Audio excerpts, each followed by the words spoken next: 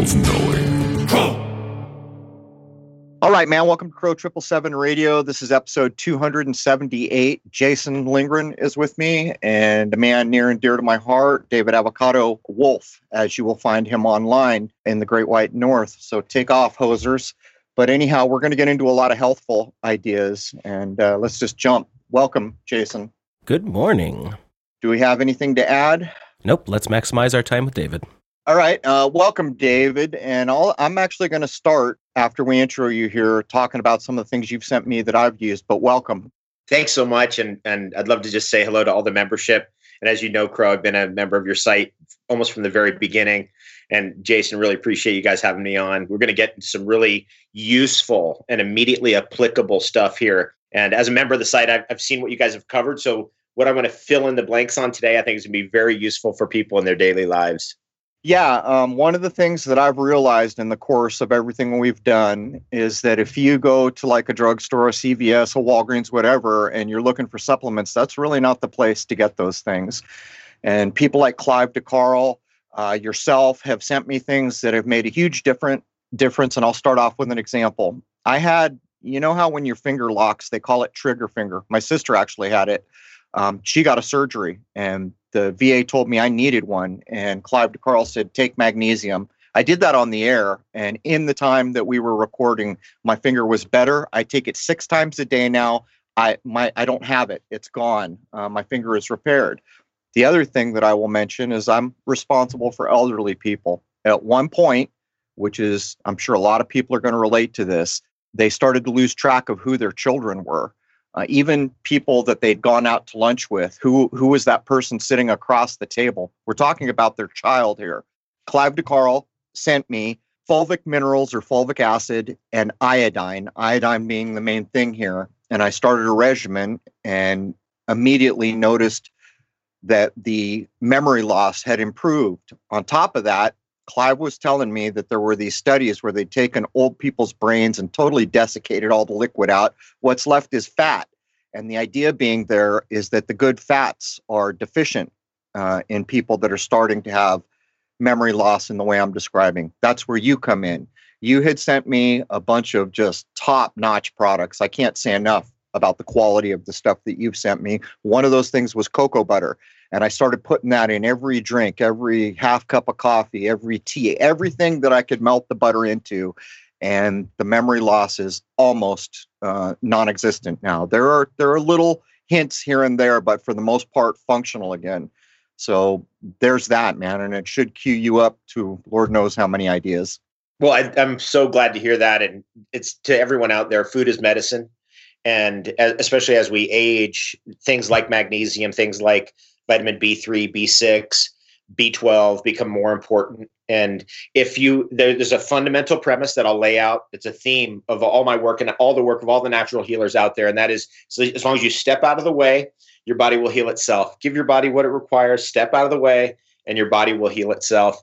And that is, once you have that, once you understand that, you're going to be led down a direction which is a very different track than corporate medicine and the pharmaceutical industry. In fact, that entire industry and that whole way of life and that whole entire concept of giving your power away to doctors, hospitals, pharmaceutical companies has led to perhaps the biggest catastrophe, and what will be for sure in the future, the biggest catastrophe in human history.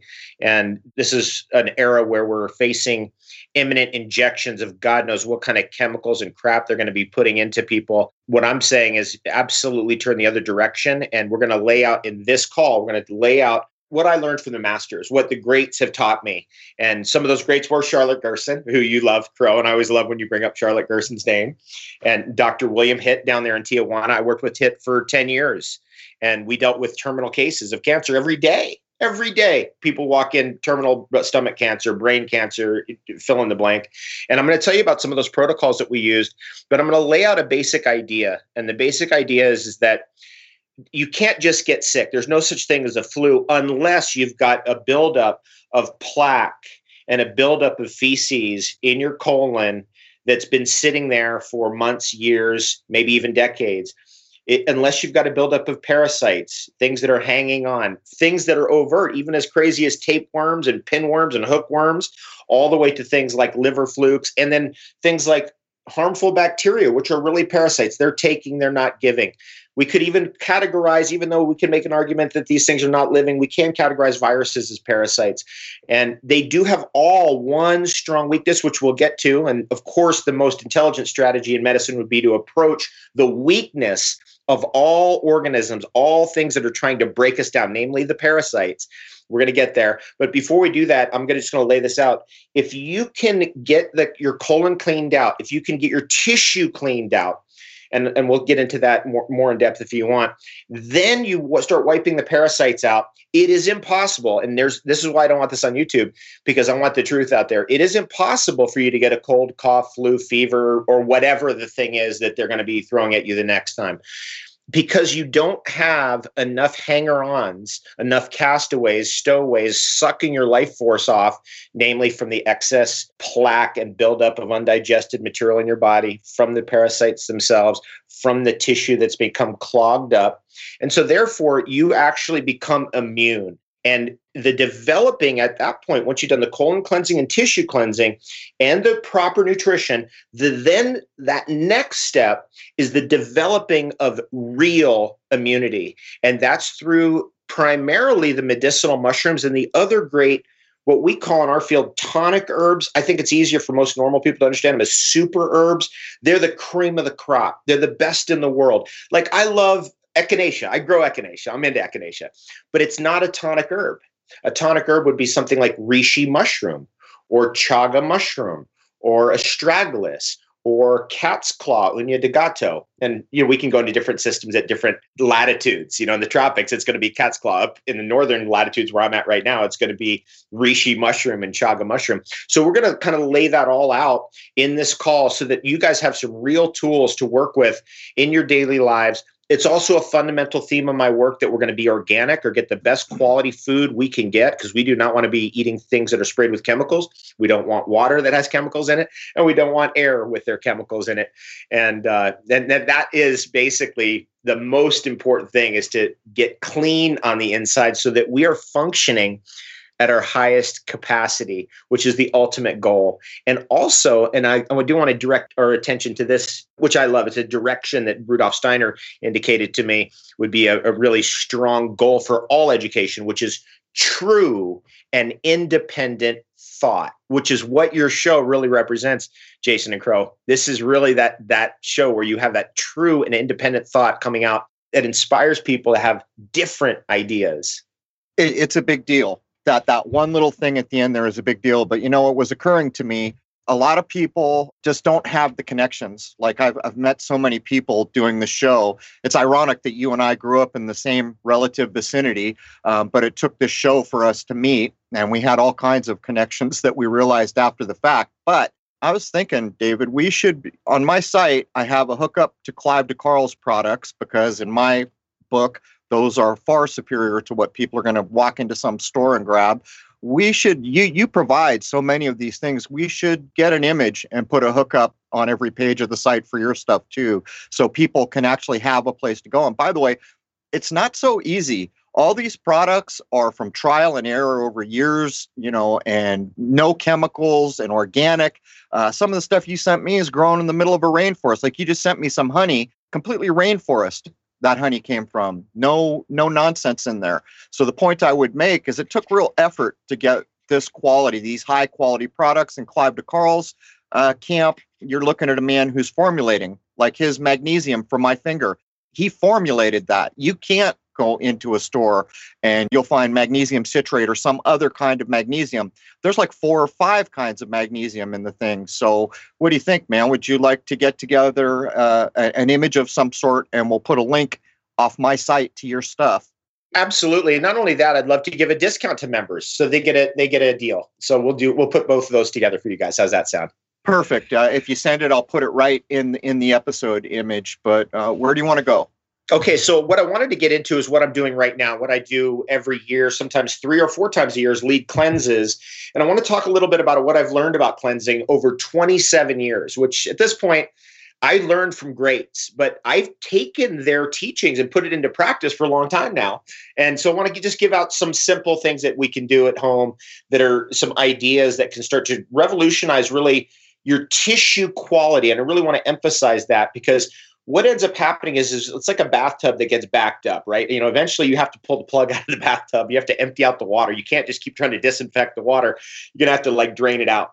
And that's where the colon cleansing comes in. And that's the place I want to start out. And then we'll just build from there. How's that sound? Perfect.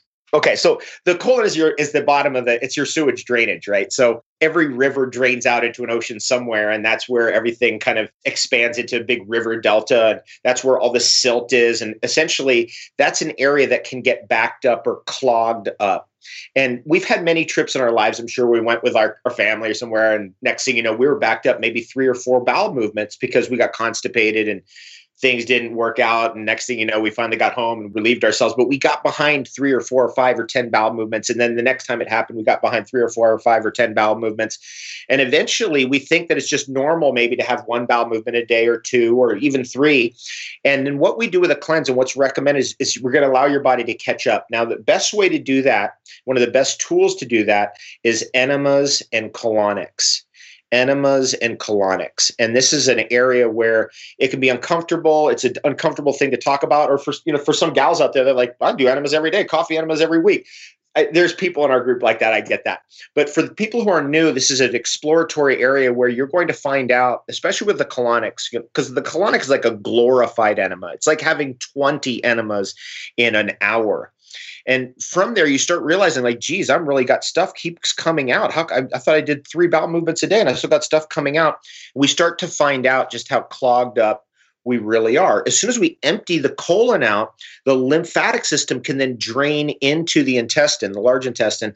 And that lymphatic system is loaded oftentimes with decomposed blood. So what comes out of us is brown because of the stercobilins, which are decomposed hemoglobin, which is decomposed blood. So red, as it decomposes into brown.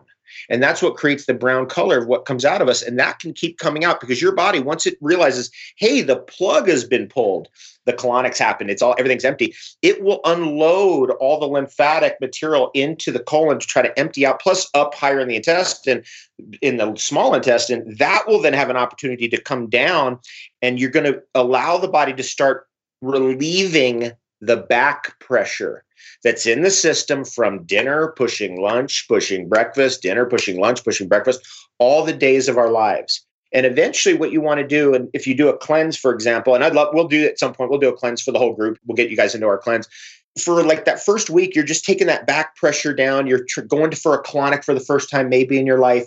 We're having 1 solid meal a day. The rest is all liquids. And we're just trying to get that back pressure down. But this week for me, which is our second week of our cleanse, is all liquids. And then from the cleansing every day now, because this is the second week, I've got to do some enemas and colonics every day. When I get into week 3 with our group, we're going to actually be going, as crazy as this sounds, into a water fast. And I learned from the greats the timing of this. You got to set up for 2 weeks before you can get to the water fast.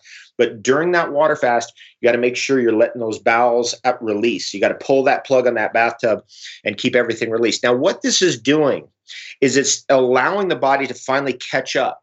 It's allowing the body to breathe, and it's allowing the tissue to go, whoa, I can take in some more oxygen. We're not all clogged up with waste products of all the cellular metabolism, all the metabolic waste, the environmental toxins. I mean, we are so toxic. That is the thing perhaps that defines our civilization, is the toxicity. So what are we going to do? We got to clean our own temple first. And this is where we start. So it's the enemas and the colonics, and then getting the back pressure off, giving your body a break, going on juices. The Gerson Clinic, remember what they did there for years? They get people on juices, they get them on enzymes. And that combination that Max Gerson figured out was absolute genius. And what's the effect? Your body comes back. Then see, the second step of this is once you start allowing that drainage to happen, your body goes, oh, I can breathe in the oxygen, and now I can take in nutrients. So things like magnesium work better. Things like zinc work better because we're now allowing the body to outgas perhaps and release heavy metals that are taking, like cadmium takes up the zinc receptor site. things like arsenic that we accumulate, bromides. And that you mentioned iodine. My God, is iodine important in this process? In fact, what I'm telling people on our cleanse right now who are doing the enemas every day, the coffee enemas, the Gerson style coffee enemas, which I learned from Charlotte Gerson, what I'm telling them is, hey, put a little iodine in there, because we need to actually reshape our beach. And it doesn't happen in one go. It doesn't happen in one cleanse. It doesn't happen in a week, but 1,000 waves do shape a beach. And so once you start into the cleansing process, eating organic foods, realizing like, hey, I've got to squeeze my tissue out, rejuvenate that tissue quality, then you start to get a grander vision of your life, because you become healthier, really healthy. You're not going to need some mask or some other scam that the government's trying to push on you to have some facade of health. You actually feel it viscerally, internally. You develop what in Taoism, and it's a really great teaching, is we call the Jing energy, which is the primordial life force energy. It's a black energy. Actually, fulvic acid is very good for nourishing that energy because it's a black substance. But the greatest of all of them actually is something so simple. It's not even a nutrient, which is charcoal. Activated charcoal. So I want to give that tool to everybody out there right now. This is the biggest discovery of my whole career. And it came randomly. I was at a gas station in Los Angeles, actually. And one day I was thinking, because I did many longevity conferences, we did 16 very big 2,000, 3,000 people events, but there were longevity conferences. And I thought, off the top of my head, I should know the top longevity studies for mammals. I should know that. And that just crossed my mind. A couple of weeks later, a friend of mine who up here in Calgary, actually, who trains Olympic athletes, she contacted me. She said, you ever heard of the C60, which I know you guys know about the C60. And the carbon 60 it's basically a super charcoal. If we really had to kind of categorize it, it's more sophisticated than that, but we'll just say that for now. The C60 research eventually caused me to go, wait a second, this is just like a fraction of charcoal. I wonder what charcoal does for longevity in mammals. I highly recommend everyone listening right now investigate that. Get some books on charcoal, get some books written by some really interesting doctors on charcoal, and start studying the history of it. And I'm going to say a statement right here, which is astounding. Charcoal is the number one thing by far in research on animals for extending life. There's nothing even close. There's no single nutrient of any kind. There's no single nutraceutical of any kind. There's no single food of any kind that you could take that will extend your life longer than activated charcoal. And it starts with just 500 milligrams a day in the morning. When you get up, you just one little capsule.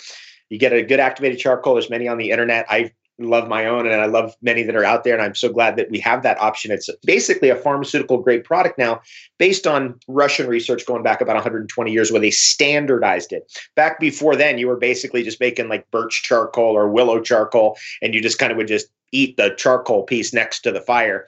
We can get into that too. That's incredible Scandinavian mythology and legend about the coal biter, the charcoal eater, the child in the family who was the runt of the litter, who would then be given the job of maintaining the home fire. And it from age 7 to 14 would be transformed into the most capable, the most resilient to the elements, the one who could be out in the rain longer, who could be out in the Arctic Ocean longer, could be out fishing longer, could be out taking care of the animals longer, from the metamorphosis that charcoal would cause. And that person, again, in Scandinavian mythology, was called the coal biter, Kohlbitr, which is still the word in the Icelandic language. I was taught all this by an Icelandic guy who's like, have you ever heard of the coal biter? And I was like, no. He's like, you need to look into this. And it's in the Scandinavian sagas, in the Icelandic sagas.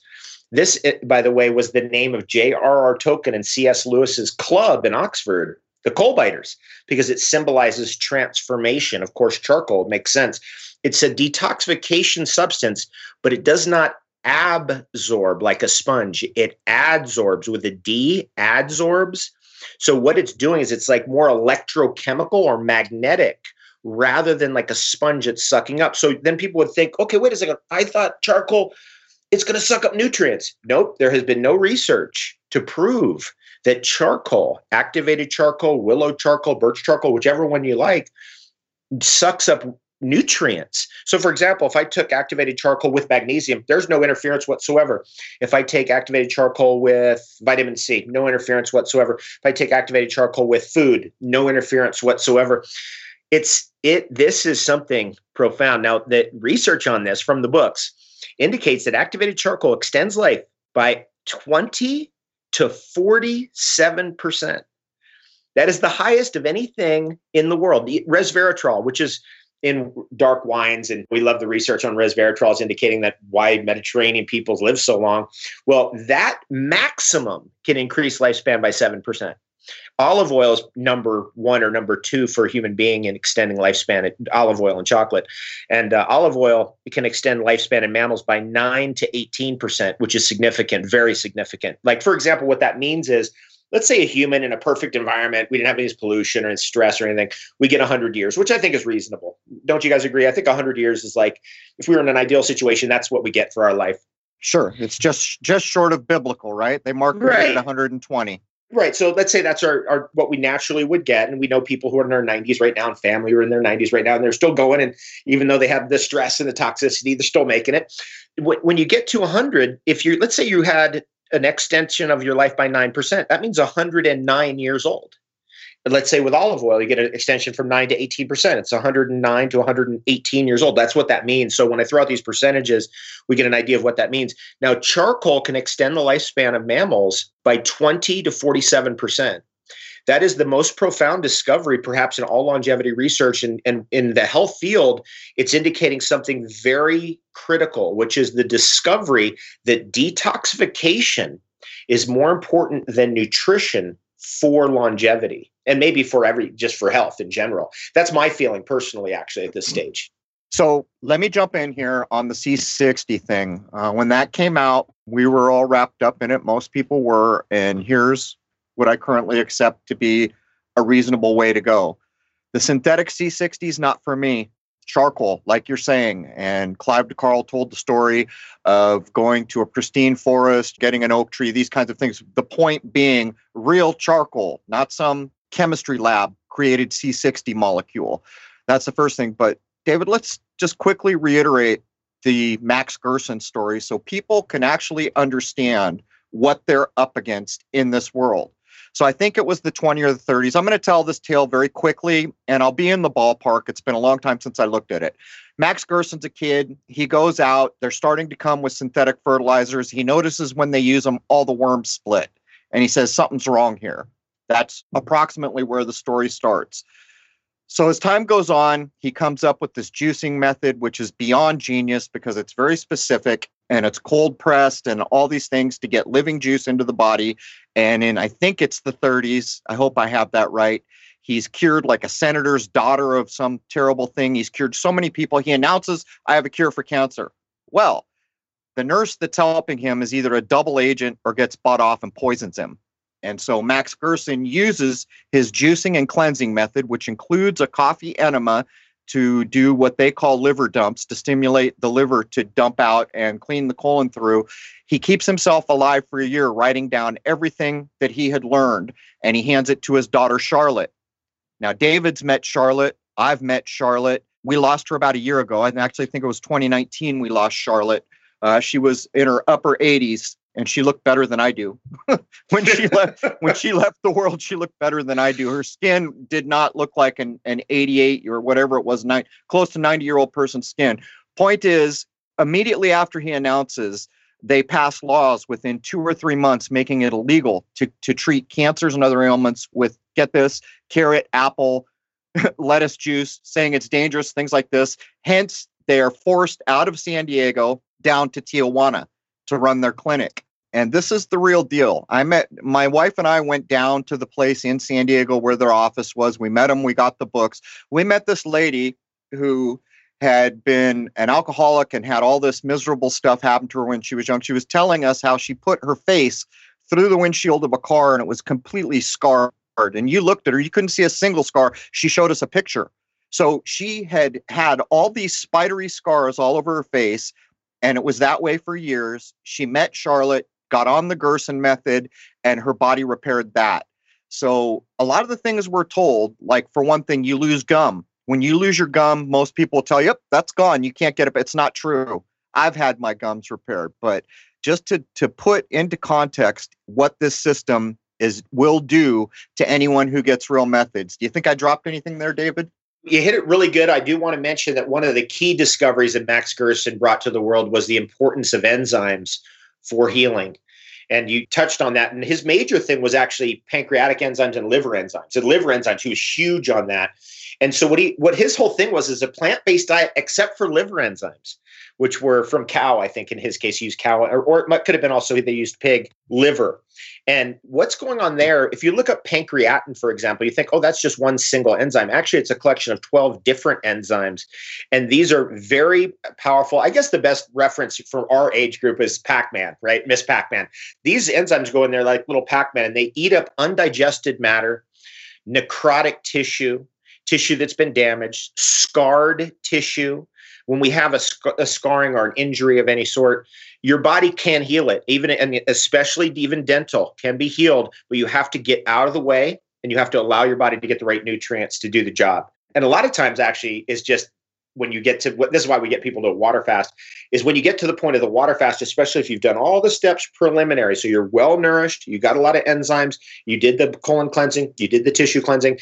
When you get to the water fast and you just don't do anything, you just lay there for a week, your teeth will repair themselves, cavities will repair themselves, gums will repair themselves. And a lot of times when I'm doing the water fast, because I'm not doing anything else except drinking water, I'll just won't even brush my teeth. I'll just let the microbiome or the film in your mouth, the protective film, come back and strengthen, because we're always hitting our mouth with all kinds of disinfectants, right? These are things like Scope and Listerine and the stuff. My uncle, he used to have Scope in his cupboard there, and that's what we used as kids. That stuff is such an intense disinfectant. It's terrible for your microbiome, your mouth environment, because it's like constantly using bleach. Eventually the friendly bacteria can't grow there, and the unfriendly bacteria morph and become more dangerous. This is what's happening to hospitals. This is what's happening in our super hypochondria germ theory world, is we're morphing very dangerous germs. Now, I do want to keep going on this, because what Gerson gave us is a very powerful tool, but I was also able and very fortunate to study with Dr. Hitt down there, Hitt, who was also down the road there in Tijuana, wonderful guy. And what he did is his focus was on ozone. This is another thing I want everyone to know, is that when we're looking at the real cleansers, it's going to always come back to oxygen, carbon, and hydrogen. This is the basis of life. And oxygen's like the father, carbon's the mother, and hydrogen's the baby. And so I would look at charcoal. That's the carbon, right? That's a really beautiful way to cleanse yourself out. And it's, again, 1,000 waves are going to reshape that beach. It doesn't happen overnight. You take one capsule of charcoal, it doesn't clean you out. But over a long period of time of that habit, that will have profound effects. But when you get to the oxygen is like a neutron bomb for the bad guys, where you drop it in and all the Lyme spirochetes, the parasites, every single type of harmful bacteria, virus is susceptible. This is what I was mentioning earlier. They have a weakness. They're susceptible to oxidation. So when Nikola Tesla in 1901 invented the ozone machine, which you have on an oxygen tank running through into an ozone machine, which essentially strikes an arc on the oxygen, adding an extra electron or 2 or 3 or 4 onto the oxygen, and then taking that and bubbling it through water and then drinking that water, or taking that and filling up a syringe and directly injecting the ozone gas. That's possible. We did that in a clinic for years. I've done that with doctors all over the world. Or you could take the ozone, bubble it through olive oil. I'm going to say something here, Crow. This is so frigging powerful. This respiratory thing, like, oh, we have this next respiratory virus, or somebody, like a friend of mine had SARS in 2003 or 2004, and he had it for like 3 months. It was a really bad respiratory problem. He came to my office. I said, no problem. We're going to bubble the ozone through olive oil, and we passed around the mask. Back and forth, like a mask you put on somebody, who's having an operation or something like that, one of those oxygen masks. And I just passed it back and forth. When you can't breathe ozone gas directly because it's very aggressive. It'll kind of burn your throat. But you can breathe it when it's been bubbled through olive oil, because all of the most aggressive ozones, the O3, O4, O5, O6, O7, are sucked up by the olive oil, and you breathe in the O8, O9, O10, O11, O12, O13, and that will oxidize out any infection in your lungs. In this particular case with my friend, that was maybe, I don't know, an hour or two. We were hanging out in my office, just passing the mask back and forth. And of course, it self-disinfects because it's oxygen. So I'm not worried about getting anything from him. I'm not into the germ theory, by the way. And he was completely cured in one night. That was the end of that. He was completely fine.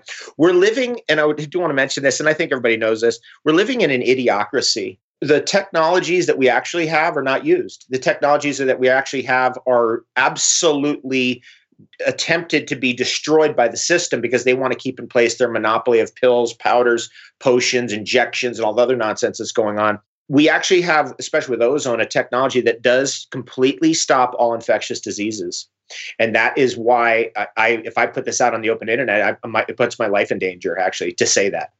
Ozone stops all infectious diseases, including polio, and you name it, smallpox, whatever you fill in the blanks, because they all have a weakness, and that is they're susceptible to oxidation. And therefore, they can't defend themselves against ozone or oxygen. All parasites are susceptible to oxidation, including tapeworms, ringworms, hookworms, and the list goes on. And by the way, I'm going to mention this again, and it's an important point. You can't ever get a cold, cough, flu, fever, anything like that. This is what my teachers taught me. I put it into practice for 27 years. I'm telling you, it's correct.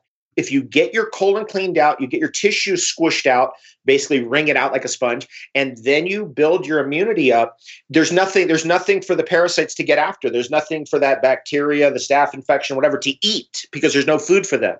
So you can't get sick. Now, I know that because I traveled the world for 26 years under planes, trains, automobiles, thousands of people every day. And my immune system has been tested. There's no question about that. Eventually, I locked on to the great tonic herbs or super herbs, of which I will mention again, because people are going to probably ask, like, okay, I've got the charcoal. I understand that. I got the iodine. I understand that. Start slow with iodine. You build up over time. Dr. Brownstein recommends 50 milligrams a day. That's very, very high. Start out with 1, 2, 3 drops of a good iodine product and build up. Hold on there. So I want to get this because the iodine is powerful. It did miracles in front of my eyes, from completely lost in space to back to being a human being that could track through the world and speak with people normally. So a couple drops a day. So you're taking like an 8-ounce glass of water, putting a couple drops in. That's where you start? Yes.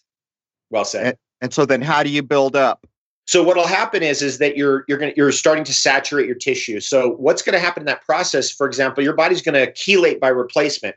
So it's going to take the good iodine and go, hey, we're going to get this bromide out of the receptor site, and it will pop the bromide out, and you'll take the iodine in. So you'll become more open to the iodine over time, but you can't just suddenly on day one go, we're going for saturation, because your body's too filled up with bromides, fluoride, chlorine, and even radioactive iodine, which takes up that receptor site. So we're going to drive it out slowly, and we build up to, let's just say, 3 to 5 drops in 2 to 5 months.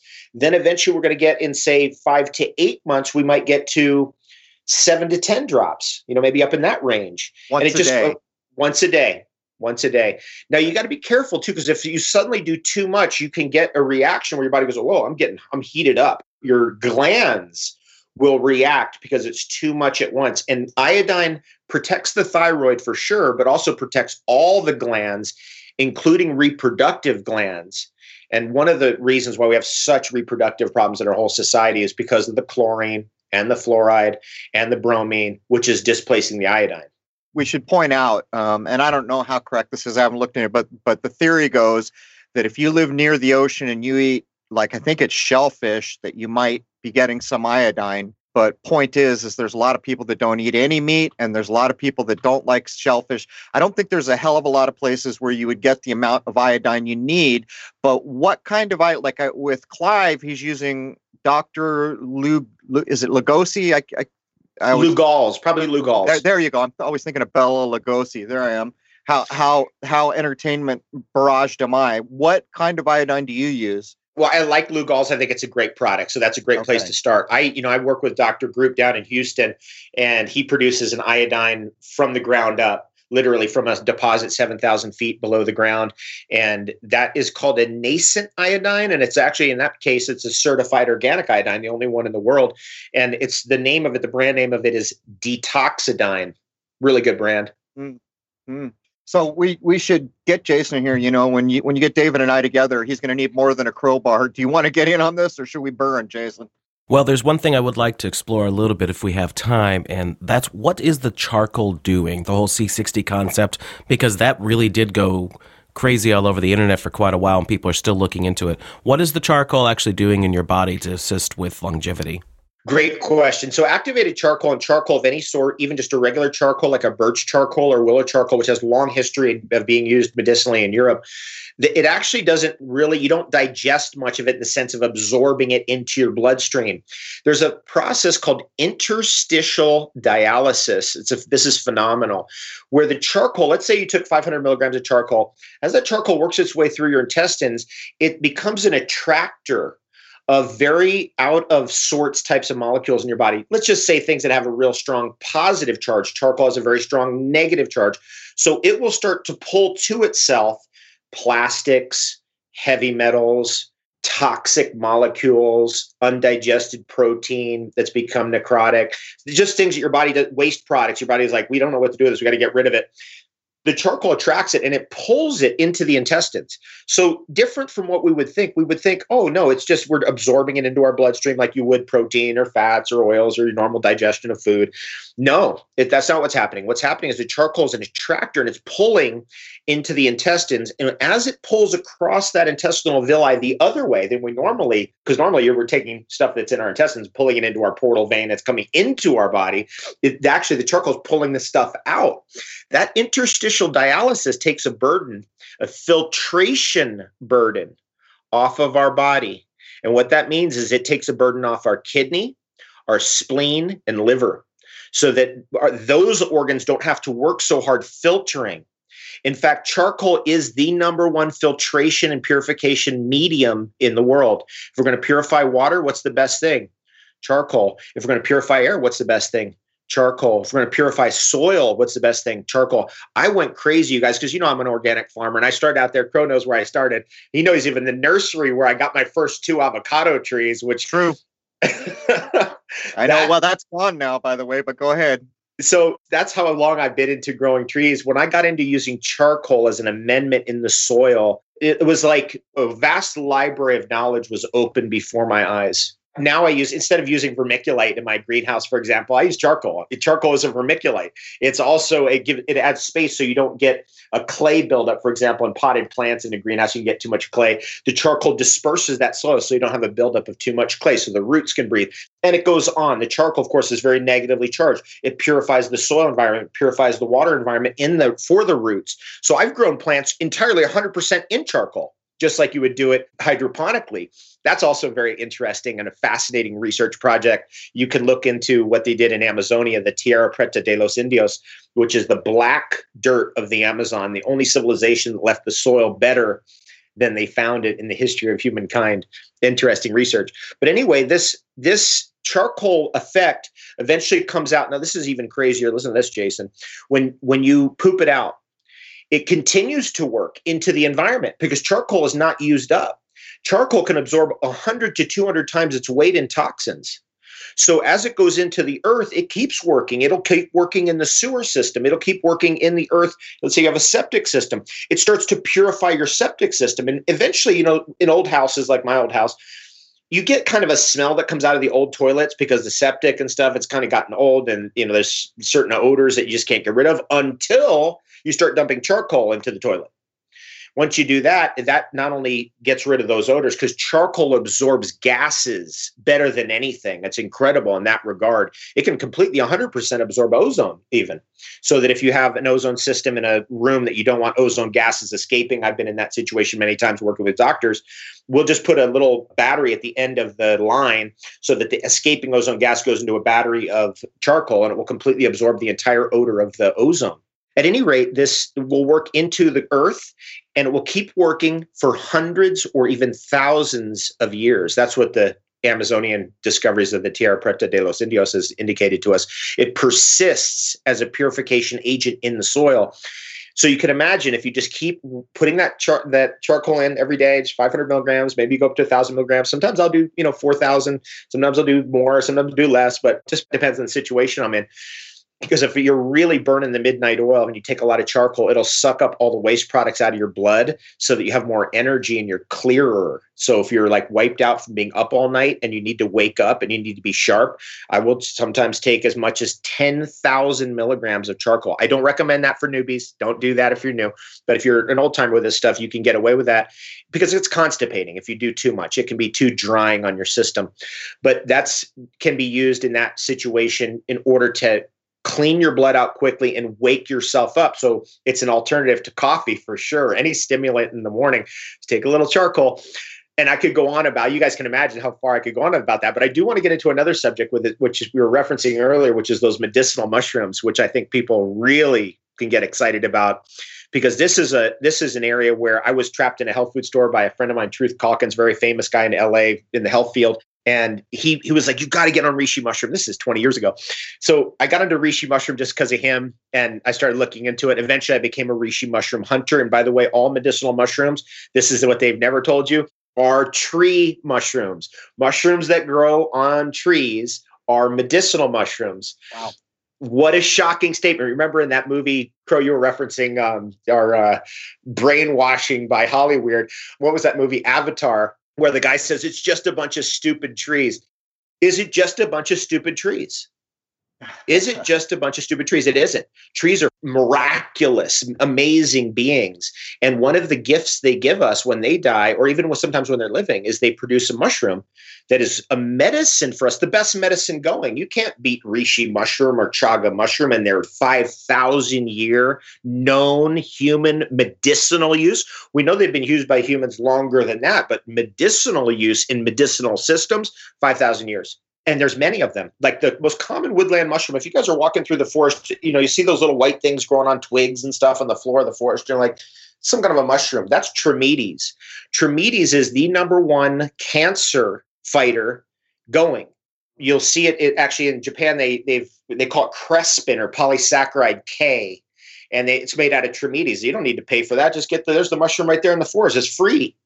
There's so much free medicine going on. It's crazy. Yeah, we got to make a statement right here. I always make the don't give a jalapeno to a baby statement. So pay attention to the dosing. But mushrooms, you better know what you're doing. Here where I live, and almost everywhere I've ever been, there are local mushroom groups that can teach you how to understand. In my area, there is a mushroom. They look almost identical. One can make you very sick or knock you off. The other one's great for your dinner table and has medicinal qualities, they claim. Point is, don't go out picking mushrooms unless you have been trained and understand. We got to say these things, David. I agree with you. I mean, people get desperate. Oh, there's this thing that will keep, and they start. No. And by the way, I'm not kidding. In every place I have ever been or lived, there are mushroom clubs, and they're more than happy to teach people how to recognize what's what. There's so much free food out there. Once you know, I would recommend if you're going to pick ground mushrooms, you really need a teacher.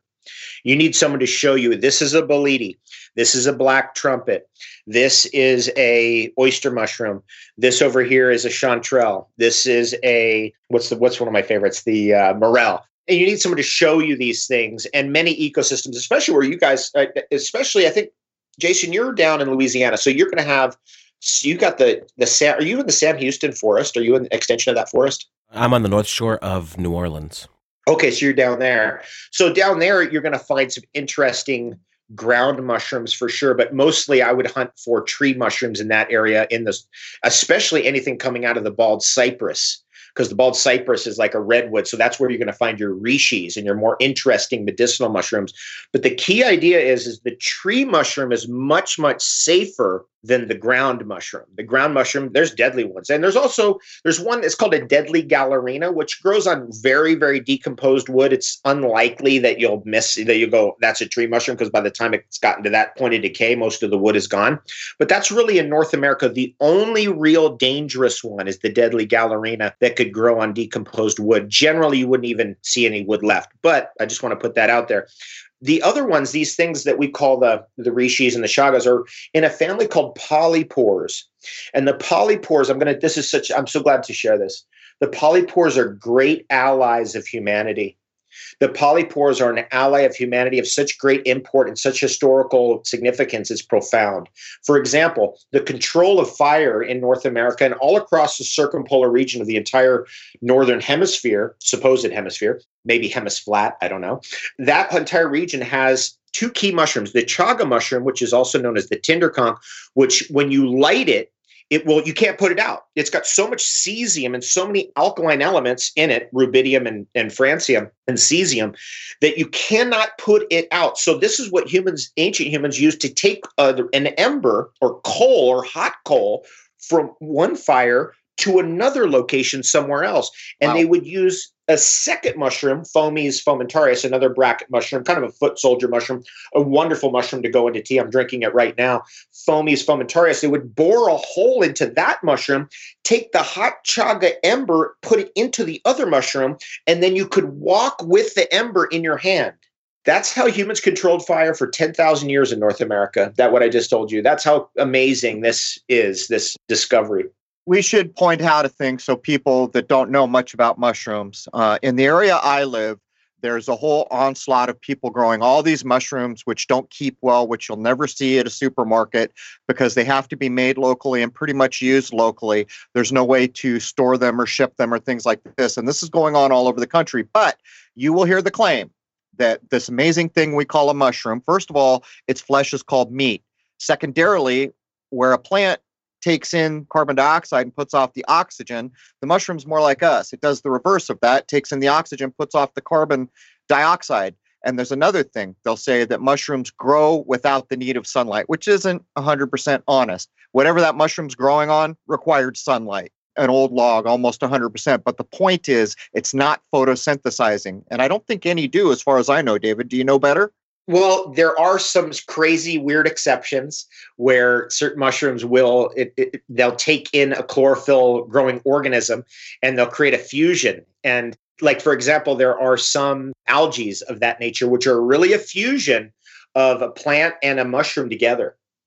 So those kinds of things exist in nature. I mean, this is when we get into mushrooms and lichens and algae, these are kind of the Wild West areas of botany. These are the really interesting areas. And this is where the real breakthroughs in medicines are actually happening. For example, just in the last 10 years, vitamin D3 from a lichen, or actually in this case, vitamin D2 from a lichen. I know vitamin D3 can be produced from lichens. And now that we have a whole market now that's just developed of vitamin D3, which normally you'd have to get from combing through wool. Like you'd have to comb it off a sheep and get the lanolin. And then that would be where the D3 would come from in these supplements. Now we're able to get it from lichens. So this is a growing area, and it's a fascinating area of research. And it's really where medicine is at. Because if we look at what an antibiotic is, like streptomycin, what's the myosin? The myo, that's mushroom. Almost all antibiotics are lab-grown mushrooms. They're lab-grown cultures of fungi. Now, they're super concentrated, and therefore they're off balance, and that's why they can destroy not only harmful organisms, but healthy organisms like your friendly bacteria. And that's why I'm not a big fan of antibiotics, is because they can actually kill off friendly tissue and friendly and healthy organisms like our probiotics.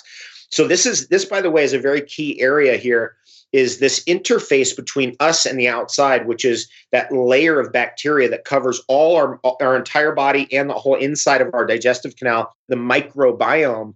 This is an area where charcoal is like a reset. And this is why more and more women, for example, if you look into this, the best thing for your teeth is to brush your teeth with charcoal. It's absolutely phenomenal. Best teeth whitener, best thing for your gums, best thing for the microbiome, just like in the soil. Same with the microbiome in your gut. Same with doing a skin mask. So a lot of times, like I did the other day, a full body scrub with charcoal just for the microbiome of my skin, because it's just like the soil, right? All the friendly bacteria, yeah, it's clean. Everything's clean, crispy.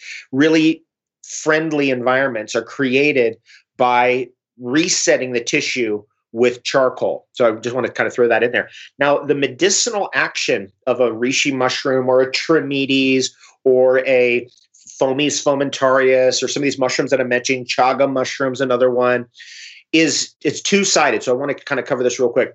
There's one side of it is the direct action of the terpenes that are in those mushrooms, typically like triterpene. So they're coiled up molecules. They're things that you'd find in essential oils, for example, and they have an immediate fast acting effect on harmful, let's just say a harmful bacteria, or let's say something like a influenza strain. I personally don't even believe that influenzas can do anything to you if you've got all the parasites out of your system, but just throwing that out there.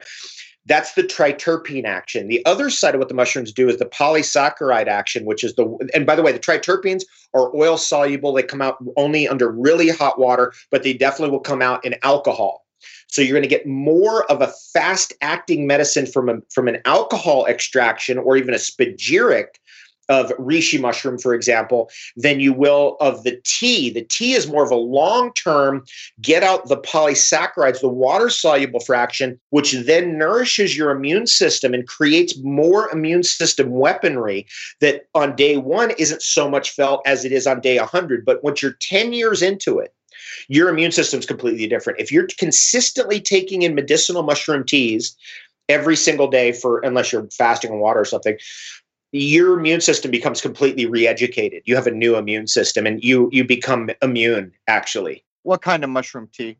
So what I will do is I'll take the conch. So I'll go out and I'll take reishi mushroom from the forest around my house. I'll take chaga mushroom, and those are real easy ones to identify, and they're really safe. They have, again, that long history of human use, and they're easy to identify from other ones, which is really good. So you can't make a mistake. And then you'll break those off. You'll bring those home. You can literally just throw those into a teapot and just cook them up right there if you want to. I dry them out in the sun. I literally will dry them in the sun, so I can keep them, because they're a little wet. They're a mushroom growing in a forest. So if you want to keep them for a few weeks or even months, you want to dry them out in the sun. Plus, when you dry those mushrooms out in the sun, this is true of all tree mushrooms and medicinal mushrooms, they form the ergosterol, which is usually a white film that's on the porous bottom surface, will convert to vitamin D2. So you can get a little bit more D vitamin that way. At any rate, once you throw them into a tea, they will make many teas. Like if I find a reishi mushroom, I'm savoring that thing. I'm not going to just make one tea and throw that thing away. I'm going to make 30 or 60 teas out of that mushroom. And that's how rich they are. And I'll drink that. And the first time I ever had a reishi mushroom tea was the craziest thing. You don't know what to expect. And this is the first time ever foraging it wildly. And this is back in 2005. I was in the forest behind my house, and my neighbor was like, I know where they grow. And we found the spot where they grow. Anyway, so we get down there, we get the mushroom, and I make the tea and I drink it. And I was like, my God, this is like hot butter. That's what it tastes like. It tastes like hot butter. And it was just the most astounding thing that this wild thing out there, this wild mushroom, was so revered in Chinese medicine and all medicinal systems around the world. In fact, reishi mushroom was so hunted in Europe that you cannot hunt reishi mushroom today. It's illegal because they almost hunted it to extinction.